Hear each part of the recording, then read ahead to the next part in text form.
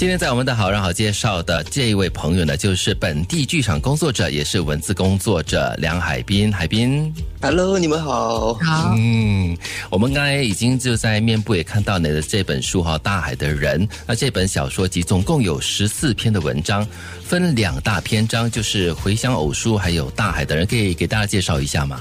对，我分成2个篇章，这个时候是为了出书而去做的一个分类。真的就在去处理之前的一些文字的时候啊，就会发现说好像主题都是一样的。那原来那么多年一直在写，好像写很多，原来那么多篇只是在写一件事情，一种情怀一种情怀，一种主题。哇，原来要费那么大的劲。这个主题是什么呢？或者说这个东西一直处理不好。对啊，这么多年来写的这个主题，猛然发现的主题是什么？在寻找啊，在问自己说 OK， 这个家是谁，或者我是谁，这2个大的。所以第一个你有回乡偶书，这家是什么？那大海的人就是我自己，我到底是谁？所以是脱离不了那个关系。其实在这本书里面呢，让我看到了相当疯狂的海滨，因为呢，他在这个故事里面呢，有后脑长了第3只眼的少年，有从心里爬出来的孤独虫，有梦游回公司工作的女人，这有点疯狂荒谬的那个感觉。怎么有这么多奇奇怪怪的这个人物哈？你看起来还蛮 OK 的嘛，蛮正常的。请问是看不到是剧场害了你吗？我转一个身来看看，说不定真的是剧场害了我。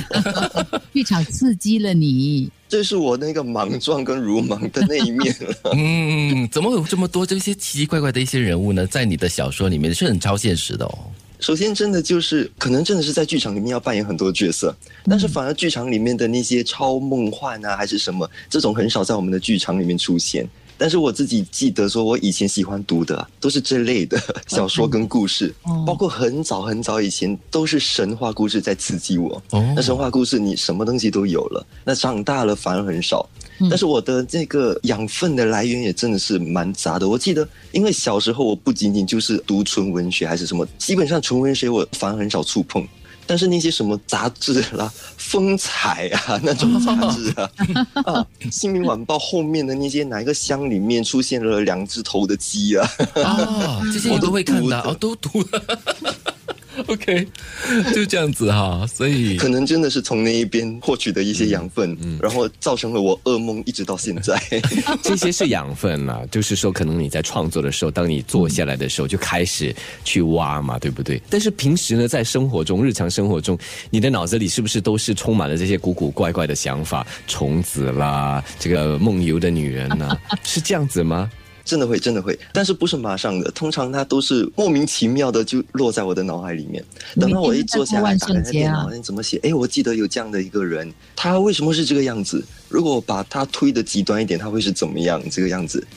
所以看到一些上班族天天上班下班这样子，那如果晚上他们也梦游，睡觉的时候也去上班，他回到公司去工作嘞，这个女人很可怕。所以你的书很适合万圣节看哦，很应景啊。7月的时候也可以看。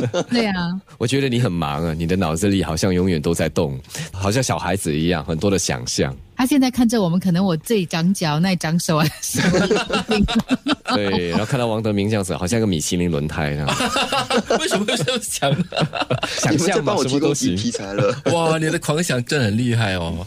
其实这个事隔4年后，你第一本书是在2017年嘛，然后4年后就是现在就出版第2本书。你在创作还有在收录文章的时候，有没有一些特别的一些考量，或者是你在收集的时候，哇，有没有很多感触呢？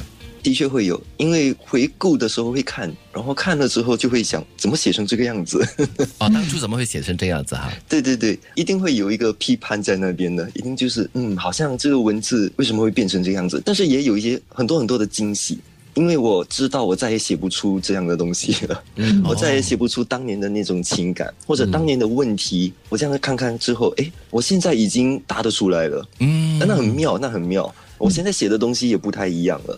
所以以前我好像比如里面有一篇让我谈到说他们对土地，人们在土地上面建很多的东西，然后一直挖掘土地。当时对我来说怎么办？土地会暴富，那是我的想法。土地会暴富啊？对，以很多的形式去暴富。可是现在我不那么想了，我反而在最近的文字里面我发现原来我觉得大自然是在修复，不是在报复。那是想法的改变跟进化跟什么，所以也很妙。所以在整理的时候也有这样的一些小发现。因为人长大了嘛，思维方式也是不太一样了哈。对，那看的资讯更多了，就更平衡一些咯。啊，也有可能，或者更极端一些也说不定。稍后呢，再给大家看一下啊，这个海滨以前的一些创作簿啊，一些简报啊，也就是今天的他可以写出《大海的人》，他的养分来源到底是怎么累积的。